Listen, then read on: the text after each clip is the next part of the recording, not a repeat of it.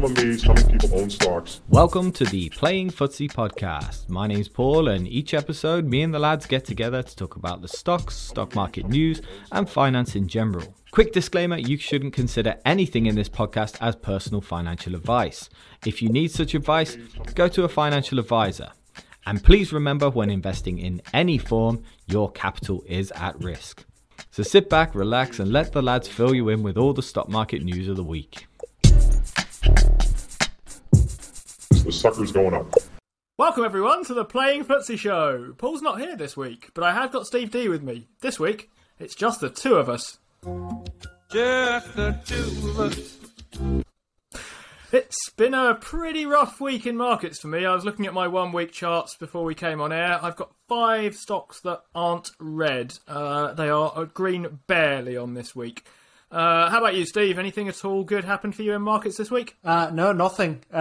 It's been a pretty terrible week, to be honest. I think I've been down pretty much every day, and I've had a little outlier every day as well of 20% or something along those lines. So it's been a bit of a shocking day. They're all taking turns to fall. I think what we are seeing is just sort of the liquidity drain from the market, I think. So yeah, it's a very interesting time to be a buyer of stocks. I just wish I had more money, which I assume is probably how everybody feels at the moment. Definitely how I'm feeling here. I'm trying to think about ways to get as hold of as much money as quickly as I can without doing anything silly like getting into debt or something like that. But I'm trying to work out, it feels like a really good time to be getting ready to buy in markets. And I guess that's the way to think about it, right? As a kind of buyer's market. It's definitely not a seller's market. So something interesting happened to me this week. I got an email from one of my brokers, one of the brokerage firms that I use. And it's to do with my holding Meta platforms. The email reads like this. I've kind of edited some bits out, but it says, "Dear me, as you hold Meta Platforms Inc. shares, we're obliged to let you know that Tutanota LLC has announced its intention to buy up to 160,000 shares of Meta Platforms by way of a mini tender. This is when a person or company tries to buy less than 5% of another company at a fixed price. If you take part in the tender offer, you would agree to sell your shares to Tutanota Inc. at $260 per share." So far, so good, right? The price has just gone below 200, but so I can see that there might be some attraction to trying to sell them at 260. But the email carries on. Tutanota LLC will only go ahead if the Meta Platforms Inc. share price is above $260 when it completes. They can keep the offer running indefinitely, and you can't cancel your instruction. So if you take part in the offer, Tutanota LLC could hold your instruction indefinitely. The key points we want to raise are: you could sell your shares at a lower price than you could get on the market at the time. You can't change your mind. You won't know when Meta Platform shares will be tendered or when you'll get your money back. The proceeds are likely to be treated as US income and subject to US withholding tax. And Tutanota LLC technologies are not linked to Meta Platforms. Ever seen one of these before, Steve? I haven't. When you sent it to me, it was quite interesting. I mean, we had a quick look around all the other various people they'd failed to try this offer with. But to me, it just seems like the worst deal ever, and why the hell would you make it? It's a very good question. So the email did also warn me that this is something that people try and use to exploit unexperienced investors. And my thought process when I read it went like this. My instinct was, no, I don't want to sell this at 260. I think I'm planning on holding on to this until it goes past 260 and so on. And then my immediate thought was, well, actually, if I sold it now, I could buy the thing back at less than 260, so why the hell not? And then I realised that they're only willing to complete this if its share price is above 260, which means it's like a kind of option that you can't win on, from what I can see of it. If the share price goes above 260, you can sell it at 260. If not, they can keep the offer running indefinitely, so you can't sell them at anything else. And as far as I can see, there seems to be no upside for someone participating in one of these. I mean, we had a look and we saw they've tried these things with a bunch of other companies, and pretty much all the other companies they've tried this on have issued instructions or advice to shareholders to not participate, basically. So Salesforce was one example. Yeah, pretty much that, yeah. So we don't offer advice on this show particularly, but you'll be unsurprised to hear that I didn't see the upside to this, and I'm not participating in this particular offer. I don't see a point at all. So if that shows up anywhere on your brokerage, we'd be interested to hear in the comments. But for the time being, I can't really see much of an attraction to that. But that was something interesting that happened this week. It was worth thinking about while my stocks kind of go down. And I try and distract myself with the opportunity to, when they recover, sell them for less than they've recovered too. I just don't see that to me just seems like a deal that you can't possibly win. So they're only willing to buy it at 260, but on the if it runs up to 280, you have to sell it for 260. So yeah, we're not allowed to give advice here, but if it happened to me, I would tell them to go stick it where the sun doesn't shine. I'm not doing that because I have to ring them up to tell them to do that. So I'll just sit quietly and not participate. Oh, I'd like that. Please put on record. Please put a little note next to my reply.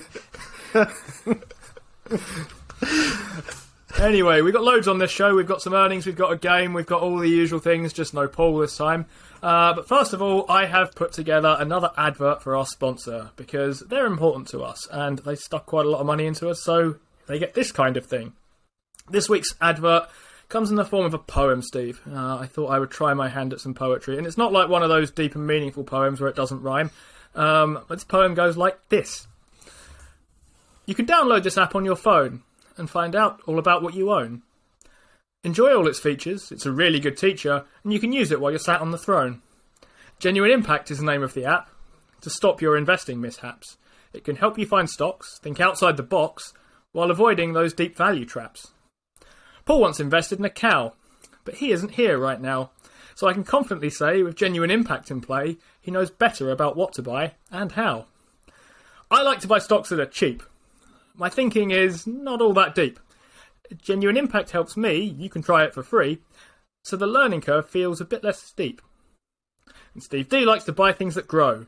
He doesn't like things with cash flow. His portfolio ascends because Genuine Impact's his friend, so if you'd like to try, link below. The end. Beautiful. Absolutely beautiful. He's now a poet, a writer, a marketer. There is no limit to the things I won't write down for money, so it seems. But if you enjoyed that, let me know in the comments. I'll try something else. I've got like another 5 of these to try and think of or something like that. So if you sort of heard a scraping sound while I put those together, I feel like this might be the way for me to go in the future. Anyway, let's play a game, Steve. Cool. So I've got a rather hastily put together game because I realised on the drive home that I only had a half finished one and I hated it. So this is another game and I don't have a very good name for it. So if you've got a good name for it, let us know in the comment section. We'll be glad to hear it. The working title at the moment is called Famous Investing Quotes. Oh no. So I'm going to read to Steve a series of investing quotes, and I'm going to give him multiple choice because I think it's terrifically difficult to not have multiple choice. And Steve, all you've got to do is tell me, out of the 3 answers I give you, who done it? Cool. Which is what we could have called it. Who done it? Who done it? So there's literally no point picking numbers because there's no point. So I'll just start you off from the top and I'll roll down. All right. Famous investing quote number 1. Someone's sitting... Oh, bloody hell. I nearly said shitting. Let's start again. There's one for you, Casper. Someone's sitting in the shade today because someone planted a tree a long time ago. Was that Wasabi? Was it Ben Graham? Or was that Charlie Munger? Interesting. So, here's a fun fact. I don't have a game that I've built at all. It's my go next week, and I need to think of that between now and then. But the only thing I could think of was a bunch of quotes where I give you choices about who said them. So now I need another idea. Unfortunately, I didn't get around to looking up any of these quotes. My instinct with that one is that that's a Ben Graham quote. You're incorrect. Dear. That is a Buffett quote. Oh dear, oh dear.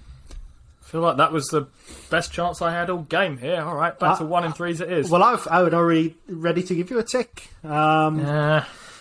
Question number 2, or saying number 2. There's no such thing as a worry-free investment. The trick is to separate the valid worries from the idle worries and then check the worries against the facts. Is that Peter Lynch? Is it Warren Buffett? Or is it Bill Ackman? That sounds to me like it's probably Bill Ackman. It's not a quote I recognise, and I've heard, in spite of the first question, I've heard quite a few Warren Buffett quotes. There are quite a lot around, mind you, and I've heard some Peter Lynch quotes, mostly that one about being amazed at how many people own stocks and stuff. My instinct then would be Bill Ackman. Good song, that. You would be incorrect. It's not Ackman. It's actually Lynch. It's a fairly famous saying from, but it's not in any of his speeches. So the thing is, if people are only seeing Lynch's speeches, I think it's in One Up on Wall Street. This one. If you've not read it, you would probably not have much chance of... Read actual books and stuff. Okay, number 3. The difference between successful people and really successful people is that really successful people say no to almost everything. Was that Warren Buffett? Was it Ben Graham? Or was it Howard Marks? I think I have heard this one at some point. And the trouble is, it's the kind of thing that Warren Buffett has said a few times, but it's not the question of, is this the kind of thing that Warren Buffett says? The question is, did he say exactly this?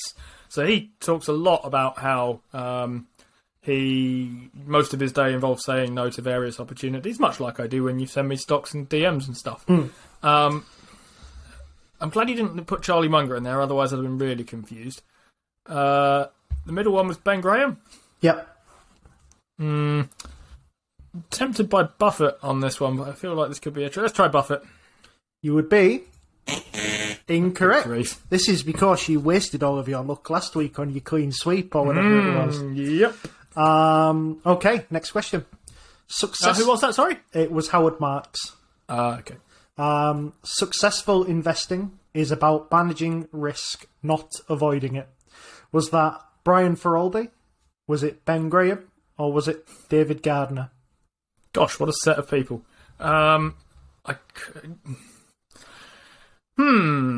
Successful investment about managing risk. My instinct is it's one of the Motley Fools here, by which I mean not Ben Graham. Ben Graham, of course, was like pretty much risk averse. He's kind of famous for having an idea that you should basically just try and buy stuff that's trading below its working capital because the risk there is pretty much zero. Even if the thing gets kind of liquidated, you're going to be okay. Brian Feroldi. He'd be really good to have on the podcast, wouldn't he? He would, wouldn't he? Yeah, so would David Gardner. Brian Feroldi has some really, really interesting things to say, I think. And he has some really, really nice, I guess, just basically pictures. I was going to say diagrams, but I think they are just basically images and pictures and stuff that kind of illustrate some of the stuff he's talking about very, very nicely. Let's try David Gardner, though. You would be incorrect. Yeah. It's actually Ben Graham. Oh, wow. It's from his famous Value Investing for Dummies book. That's a really nicely written question, then. Props on that one. Success means being very patient but aggressive when it's time. Was that Charlie Munger, Bill Ackman, or Cathie Wood? A lot of these things sound a bit like platitudes, to be honest, so they could be almost any of these. Being very patient but aggressive when it's time. It's something that Charlie Munger believes in, but it doesn't sound like his way of saying things. I mean, he's kind of famous for, I've been listening to some of his stuff lately, as you know. He's famous for kind of thinking you only get a few opportunities, it's important to seize them. Bill Ackman I don't listen to very much. Charlie Munger, Bill Ackman, Cathie Wood. The use of the word aggressive is putting me off a bit here. Let's try Bill Ackman. You would be incorrect. Oh dear. Don't worry, Steve. I've got some easy ones coming up. It is actually Charlie Munger. You were thinking in the right down the right lines. It is a Mungerism, and actually, when you think about it, he means aggressive in a number of ways, i.e. buying preferred dividends and also selling debt at quite an expensive kind of thing. So, Next one is investing is a business where you can look very silly for a long period of time before being proven right. Was that Bill Ackman? Was it David Gardner? Or was it Paul from Everything Money? Gosh. Investing is a business where you can look very silly for a long period of time before being proven right. Who was the first one you offered me, sorry? Bill Ackman, David Gardner, or Paul Thank from you. Everything Money? It doesn't feel like a David Gardner thing, because most of the time he gets proven right, I think, by stuff. So mostly, I mean, he tends, I think, and I think he's fairly upfront about this thought, that he tries to outperform the market over time by generally being involved with the market and outperforming when it's going up and underperforming when it's going down, and relying on the fact that it sort of mostly goes up in order to, on balance, finish ahead. So it matters how much you win and lose by, not just how often you win or lose. I'd be surprised if that was Paul from Everything Money, with that particular idea. Which leaves me with Bill Ackman, was it? Yeah. The other option? Yeah, let's try him then. He must have said something. I'll keep going for him on these. Correct. It was Bill Ackman. Yeah, I thought that might be interesting to throw David Gardner in there. Obviously, Paul from Everything Money, his famous quote is that Nvidia can only grow at 6% at a PE of 12. So, yeah. Next one was make your portfolio reflect your best vision of the future. Was this Cathy Wood?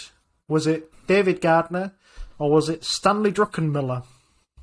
I would say fairly swiftly that I think that's David Gardner, and here is why. I think this is something you do, or at least you've in some ways set your portfolio up to avoid things that are not part of your best vision of the future. And I don't think you'd take advice from Cathy Wood or Stanley Druckenmiller, so I would suggest this is David Gardner. Correct. It is a David Gardner. I didn't know whether I could throw you with having Cathy Wood in there as well, though, because that's kind of the lines Absolutely that she would get on. not. You might have been able to convince me on Druckenmiller, but no. Druckenmiller normally talks about blood and guts, doesn't he? I was going to say something terrible then, but I'm not Paul, so I'll just skip the eating children line. Oh, God.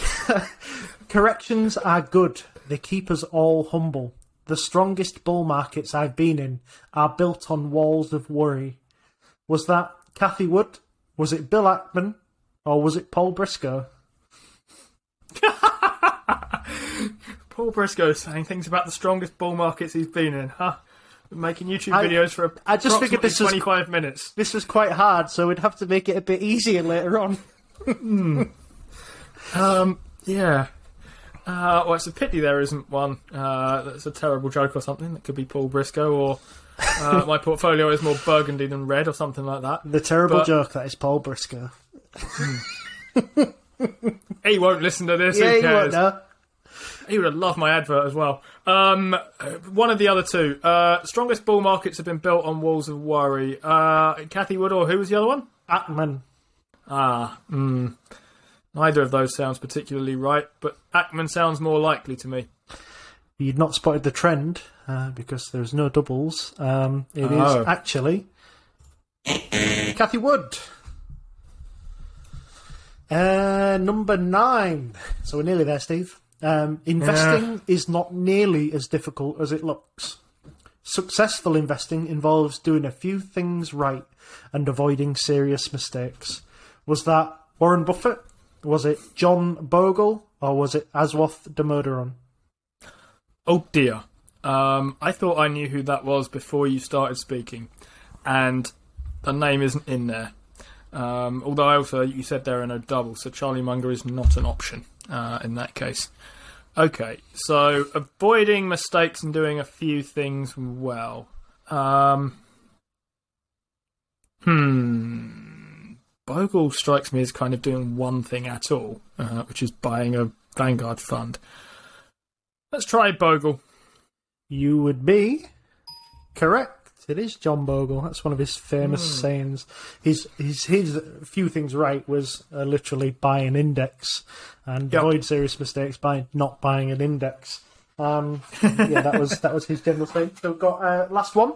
And this is one of my favourites, especially in markets like today. And it's worrying is like paying a debt you don't owe. Was that Mark Twain? Was it Warren Buffett? Or was it Joel Greenblatt? That's interesting. It's a good phrase, isn't it? It feels like it has almost nothing to do with investing necessarily, but worrying is like paying a debt you don't owe. So a few things here. People like Mark Twain are generally good candidates for any particular quote, whether it's about investing or anything else, like sitting under trees that other people planted or whatever. Worrying is like paying a debt you don't owe. It's quite financial, though, isn't it? Let's try Mark Twain. You have finished off with a correct. Well done, Steve. I would take that in the end. 4 out of 10. It was an almighty comeback. I thought I had you on the ropes, 5 in. But like Hillbrook, I couldn't get you knocked out. Yeah, that was good fun. I enjoyed that. But I would absolutely have taken 4 out of 10 before we started. And it feels like I missed the easy ones. It feels like I missed the ones I should have known because I didn't think they were quite right. I thought it was a bunch of people trying to talk like Buffett who weren't Buffett. But yeah, there's only 10 there. There's plenty of opportunity to get me back next week when Paul probably isn't here again. Yeah, we'll see.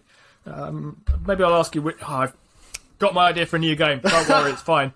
It may or may not work if Paul's here, but I will figure that out in a little bit. Anyway, the next thing we've got is some news from the UK, because this is a Playing Footsie or Foot Steve show. We like to talk about UK things when Paul's not around, making us talk about Tesla all the bloody time. So, Steve, what's been happening that has caught your eye in the UK? Our biggest broker in the UK is Hargreaves Lansdown. I think they have just over 40% market share of our investing market. They reported their earnings this week and subsequently lost about a fifth of its market cap after reporting some fairly shoddy numbers. Trading revenue was down 30%, which led to a 3% drop in overall revenue, and profits fell sharply with them too, down 20% year on year to 151 million. And net inflows also fell 28% as well, although they're on the back of a bumpy year, so I would be less worried about that. I had a quick listen to the earnings call.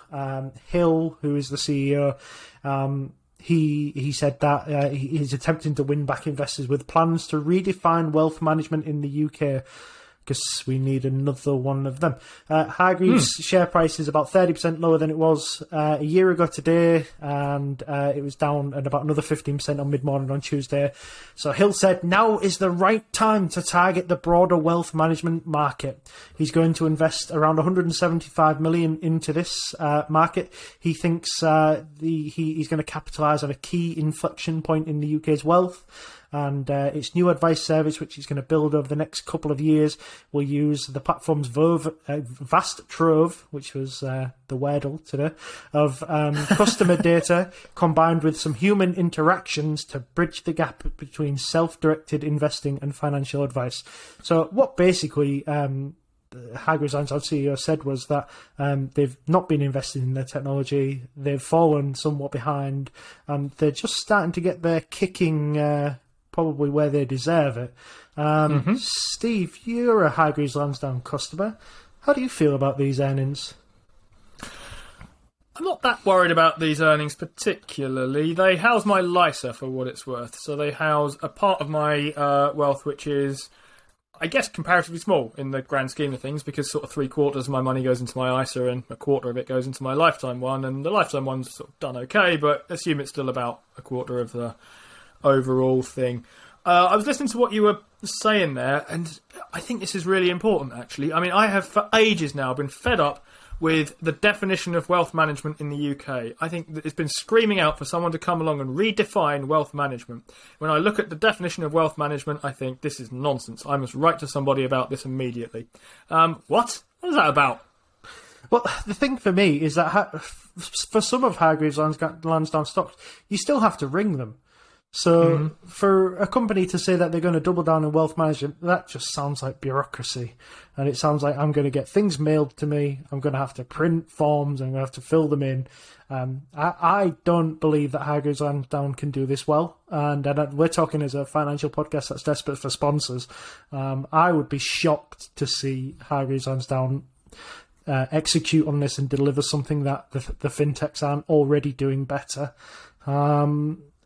Everybody here everybody here would be a Hargreaves Lansdown customer. I think everybody listening would probably be a Hargreaves Lansdown customer if they just bothered to be a bit more competitive.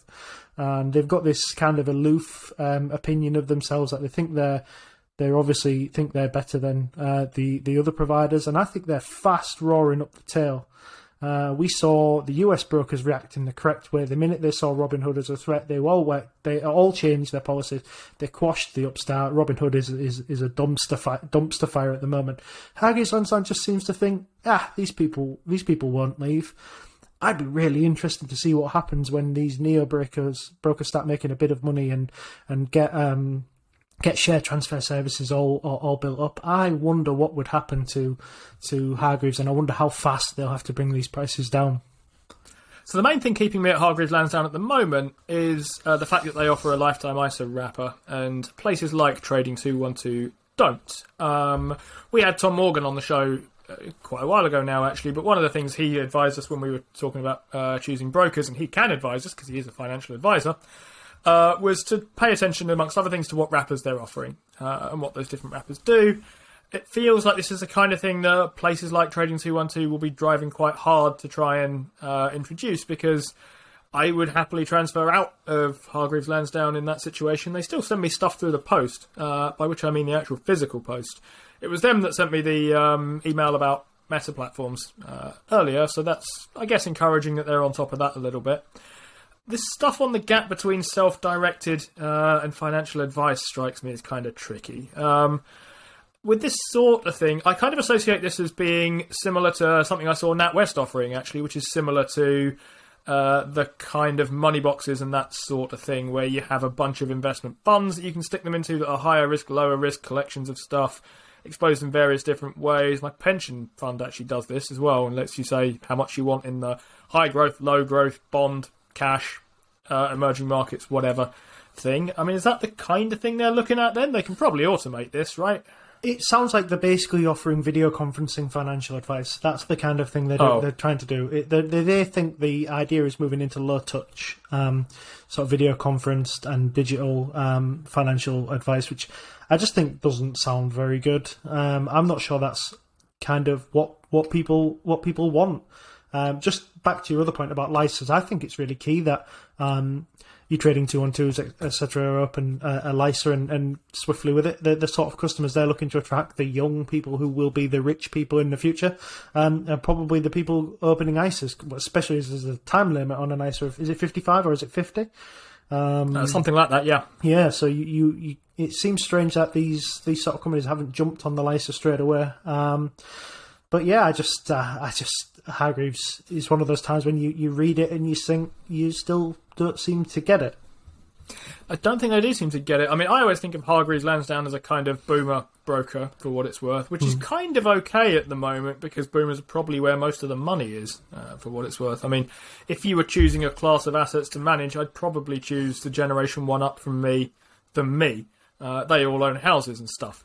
So my sense is that they're probably a more interesting market to go after, but getting stuck like that is obviously a time-limited endeavour, I think.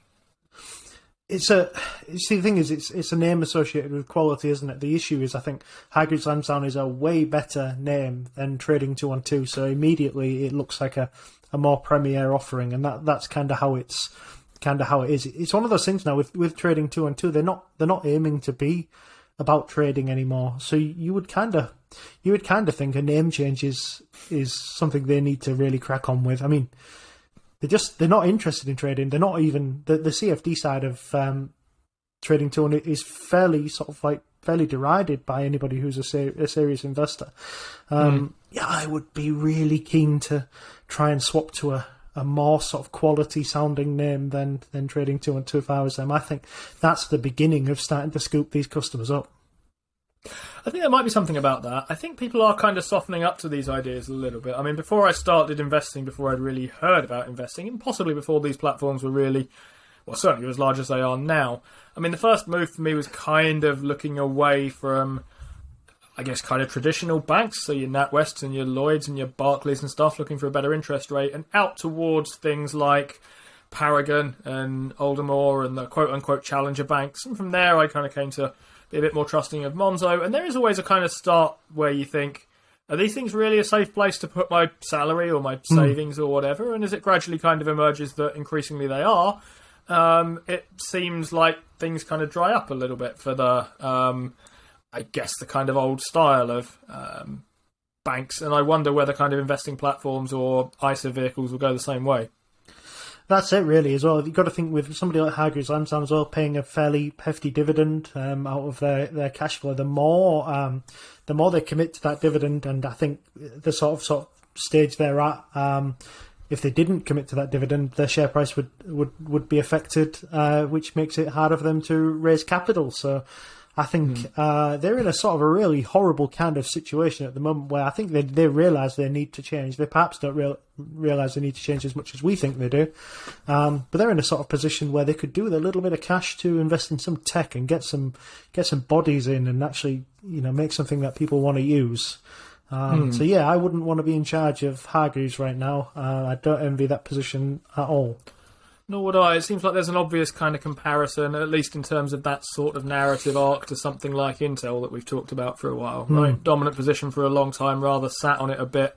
Has cash to do stuff and might pivot and try and do that sort of thing, but it's let the kind of upstarts grow a bit bigger than it knows what to deal with for the moment. Yeah, that's Intel have been caught with the pants down, haven't they? They've been very, very good at giving money back to shareholders in whatever way you see, in buybacks and dividends. But what they haven't been doing is keeping that technology, keeping that R&D budget sort of chugging along.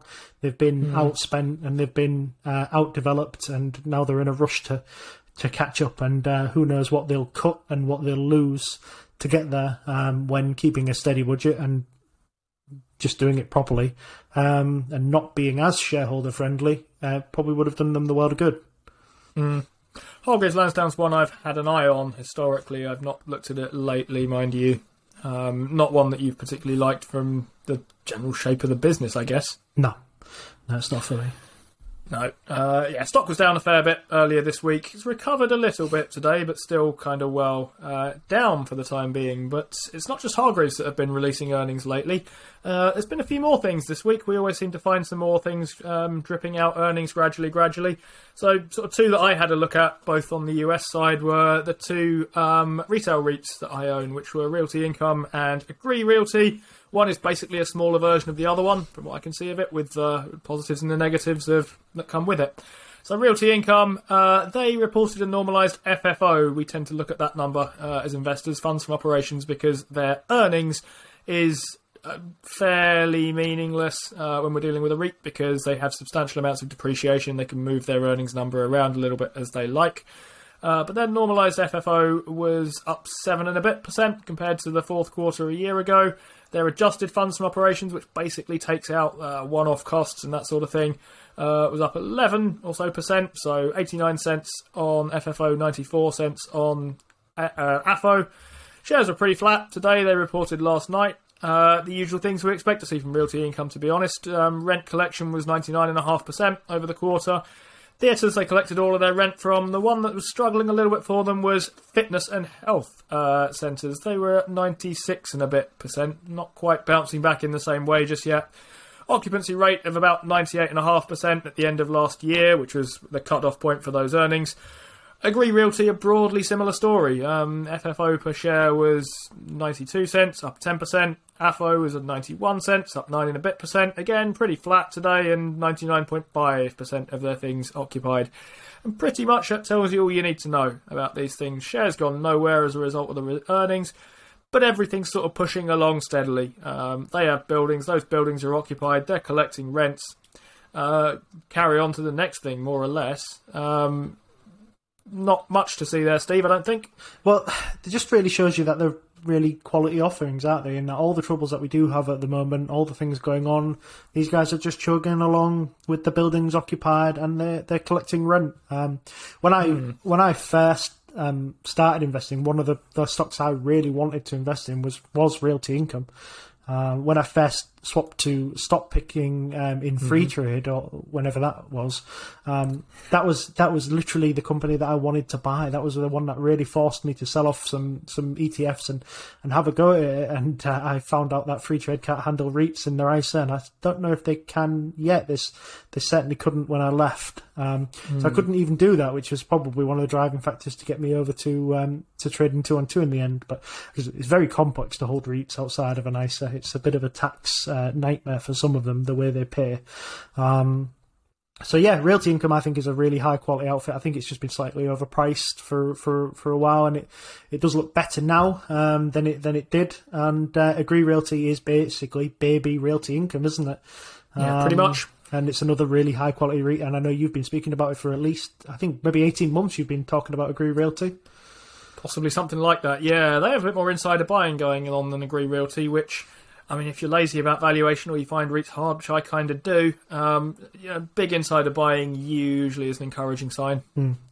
Yeah, we used to like REIT notes for REITs, but they put everything behind a paywall. They made REITs so easy to understand, but unfortunately now it seems like unless you were a REIT only investor, it's just, I can't see why you would want to buy REIT notes. No, it's not quite there. I can see why. They've got a quality offering, haven't they? Yeah, really good, yeah. There's just a bit too much that's kind of hidden behind paywalls at the moment for it to be that helpful to the kind of casual REIT enthusiast, I guess. Exactly. I think most people would only have a small portion of the portfolio dedicated to REITs, so buying a dedicated service for just valuing and comparing them seems like something you're probably not going to do. An uninteresting kind of earnings story, I guess, sort of stands out a little bit in this market. I mean, it feels like currently everything's either been missing and going through the floor, or surpassing expectations and going through the roof in these various cases. But, these two have pushed along steadily, and I suppose there's not much that you don't already know about them either way. I've got one that's absolutely gone through the floor, if you'd like me to go through that one. I think you're going to say the one I've got next. Go for it. Yeah, the next one I've got on the list is Monday.com. So they are a CRM. It's like a low-code CRM that can be tailored to suit the specific type of organisation that you're in. So that is a very sort of high-level view on what they do. But they're a pretty exciting little company, really, really rapidly growing. And this is Wednesday as we record. Is it Wednesday or Thursday? It's Wednesday, isn't it? Today's Wednesday. That's right, yeah. And just before US Open, they reported some pretty interesting results. So I've got them here, so I'll just read them out for you. Fourth quarter, 96 million. That was 91% up quarter on quarter, so it's a pretty hefty jump. Full year revenue came in at 308 million, which was also a 91% increase year on year, so rapid growth. 90% gross margins, net dollar retention 135%, so that's customers that bought from them last year spent 135% more on average. Customers with 10 or more, sorry, it's 35% more, 135. So customers with 10 or more users was up 72% from 63%. So another sort of jump shows that companies are starting to sort of adopt it sort of on a wider period. The guidance, they guided for 470 to 475 million next year, so that was up from 308. So it's about 53% growth this year. So it's a little bit smaller. Non-GAAP loss of around 145 million, which is eye-watering, but I wouldn't worry about it too much. They've only really just IPO'd. They've got about 900 million in cash, so there's quite a lot of runway. That's nearly 6 years, isn't it? So I work that out as a negative operating margin of about 30%, which, it comes with the territory of the sort of company that it is. Down nearly 25% Wednesday day, and this is this is the sort of SaaS story that we've come to expect. So this is a quality operator. It's had a large portion of its growth pulled forward, or what we think could be a large portion of its growth pulled forward. I think they've sandbagged this growth a little bit. I would expect them to beat it fairly comfortably. I'm pretty excited about Monday.com. I think it's a pretty good company. It's in my my money incinerator pie. Steve, I assume this is nowhere near your wheelhouse. It's not that near my wheelhouse, but I've got a couple of things later on that are nearer by. So you mentioned a couple of things there. They've got some really... So one thing I was really interested in is the kind of key performance indicators that we like talking about here. So this kind of varies from business to business. It might be same-store sales. It might not be that. It might be same-store sales if you have a retailer. It might be average revenue per user if you're a platform, so on and so forth. Those sounded pretty impressive for Monday.com, and it's growing like an absolute weed, and yet it's down quite a lot. So I guess whenever I see this kind of thing, I always sort of wonder to myself, and maybe both of these are true, which is it then? Was it overpriced before because people got carried away and thought that COVID pulled forward growth would continue forever, which it won't, and there's no shame in thinking that, yes, some of this got pulled forward as businesses shifted to remote work. Or is it now just massively undervalued because people have suddenly got into their heads that there's a narrative towards quote-unquote value stocks? I'm our kind of value-minded investor, but even I don't like that expression.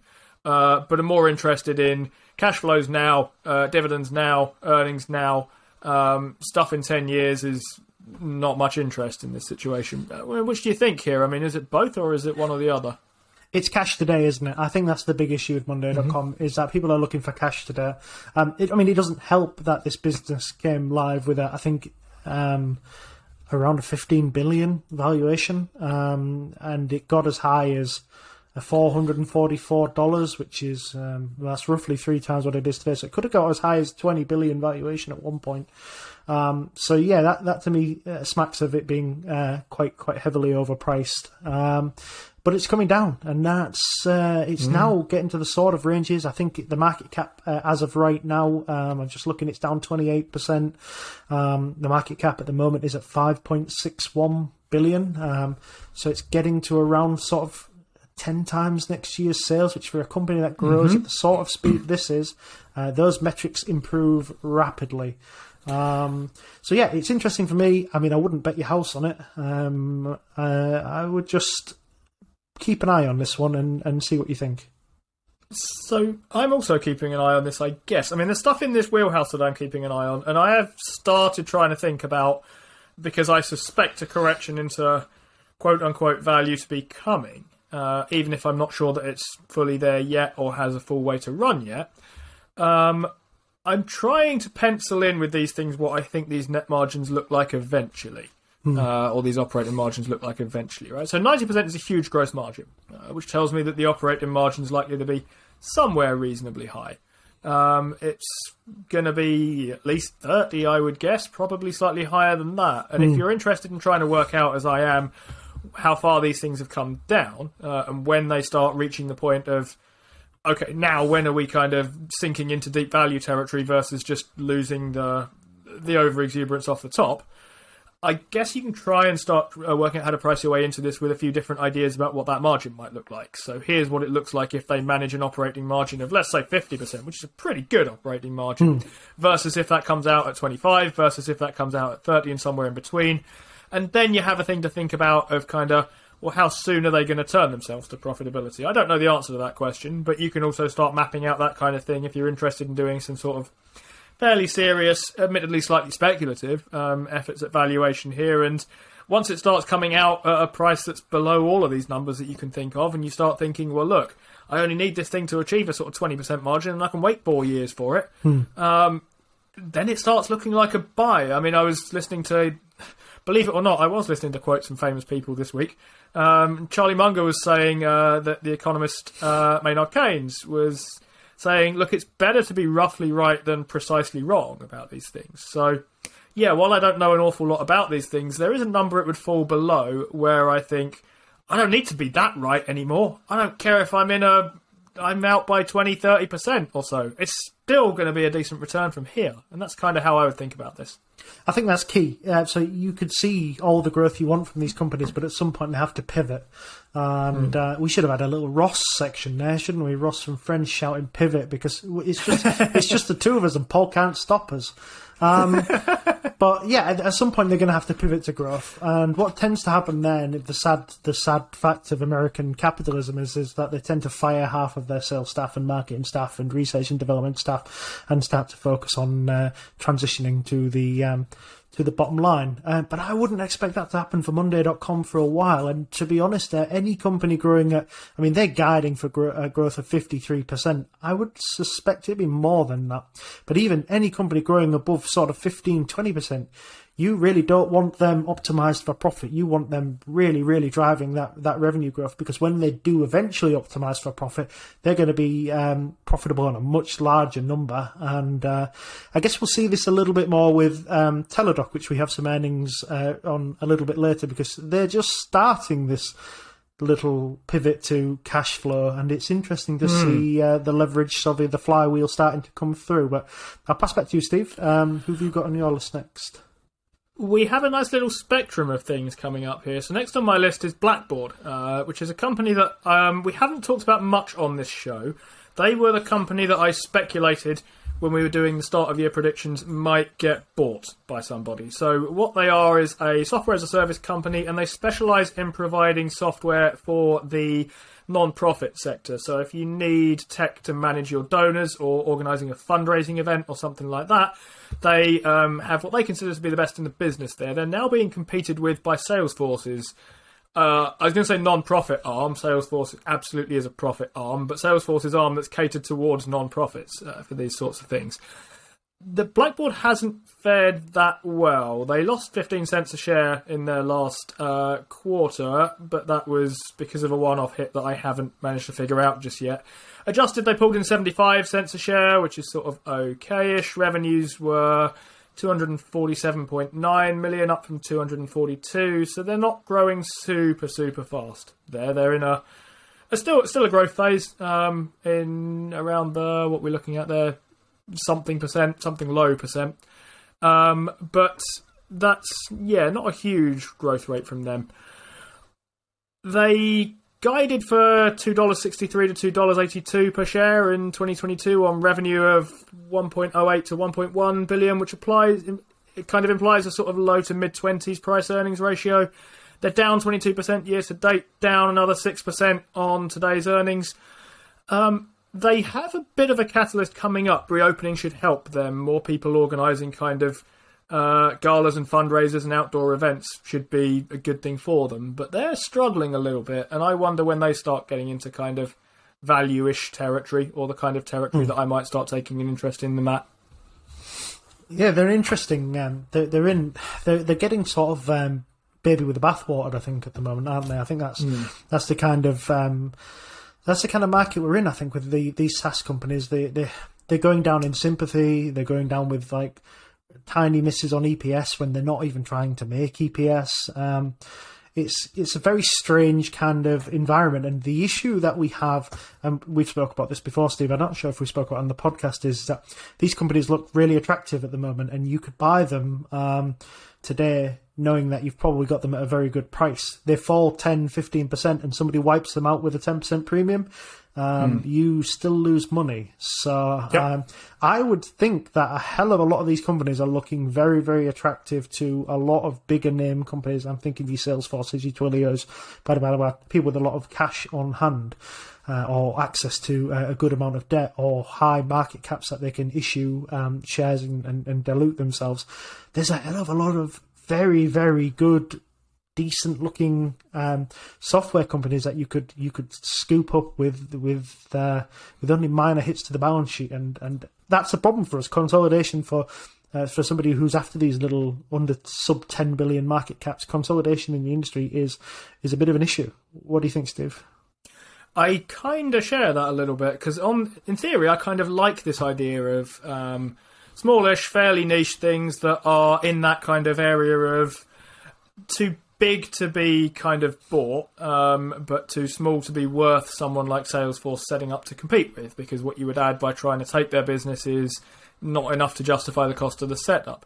As they start falling, they lose their too big to be bought thing, and they become potential acquisition targets, which is fine if you're interested in buying them now. I mean, that's a kind of an upside of a sort.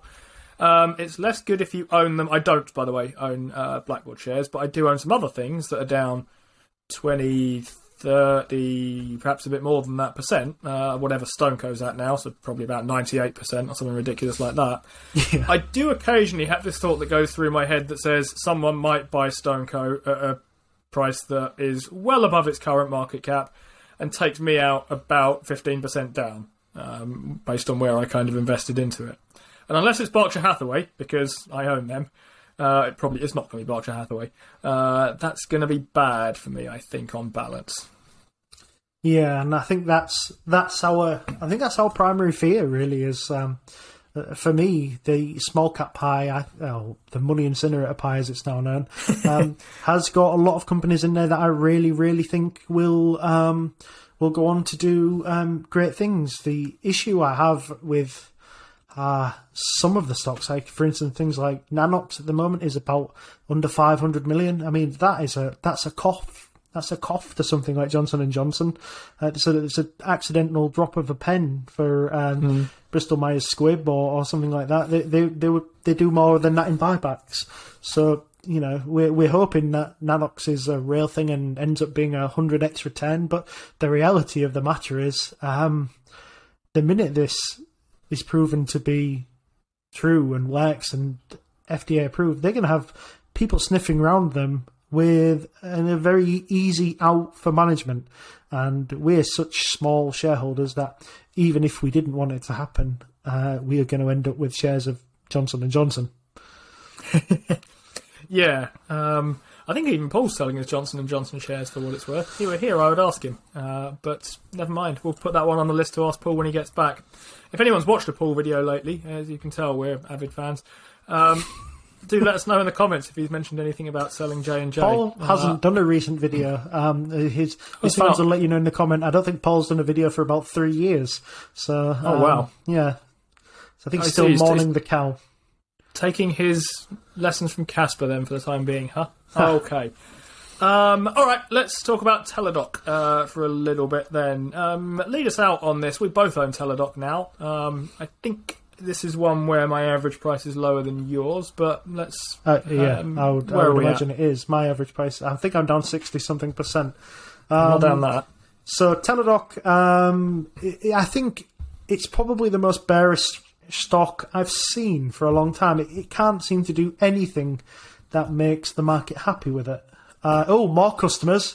Down you go, son. More revenue. Beating guidance and expectations will just put you down 6%. And that was kind of what this quarter was like.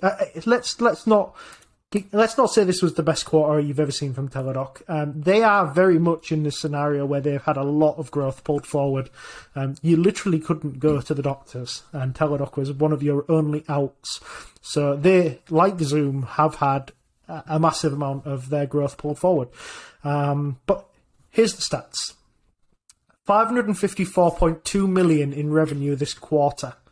They beat guidance and expectations by about 2% on the midpoint. They now have 53.6 million paid US members, which again beat estimates. They generated 77.1 million in adjusted EBITDA, beating estimates, and they lost 0.07 cents per share, and quite easily beat guidance and estimates. And I think that was they beat them by almost 50 cents. So a pretty decent quarter. So let's just shift on to the guidance. They guided for 2.6 billion next year, and they think they'll generate about 342.5 million of adjusted EBITDA. And that was actually lower than expectations. But realistically, I don't understand how an analyst predicts how this business is going to grow. And the way that it grows is quite lumpy in that it works with insurance companies. So there'll be no massive growth in the revenue if they can't bring an insurance company on. There's also no way of guessing when that insurance company would actually come online. So it's very difficult to predict. I don't envy anybody who does. 194 million in 2021 from cash flow from operations. Teladoc has just under 900 million in cash on hand, about 1.2 billion of total long-term and convertible debt. They're implying growth of between 25 and 30% a year, which to me, again, feels sandbagged, but I guess we'll have to see on that. One of the things I see on the Discord a few times is that people think the stock-based compensation is incredibly egregious, and it's probably because of the Livongo merger that people didn't realise that vested over a period of time. So whilst the stock-based compensation looks pretty terrible, and they're going to do $300 million dollars worth of stock-based compensation this year, that's actually only 2.5 to 3%. So it's only about 1% away from where I would be nonplussed about it. So in a growth stock, especially something like Teladoc, which is not fully cash positive at the moment, or not net income positive, around 2% stock-based compensation helps them attract the best talent around without losing too much money. And 2.5 to 3%, I don't think that's particularly terrible for Teladoc. Is there anything in there that you thought was particularly bad, Steve? No, nothing in there particularly worried me. I take the point that the stock-based comp is worth keeping an eye on, and it's important at this stage. I guess I take my cue from Bill Mann over at Motley Fool here, who wasn't talking about Teladoc. He was talking about a different company. I think he was talking about Mercado Libre, actually.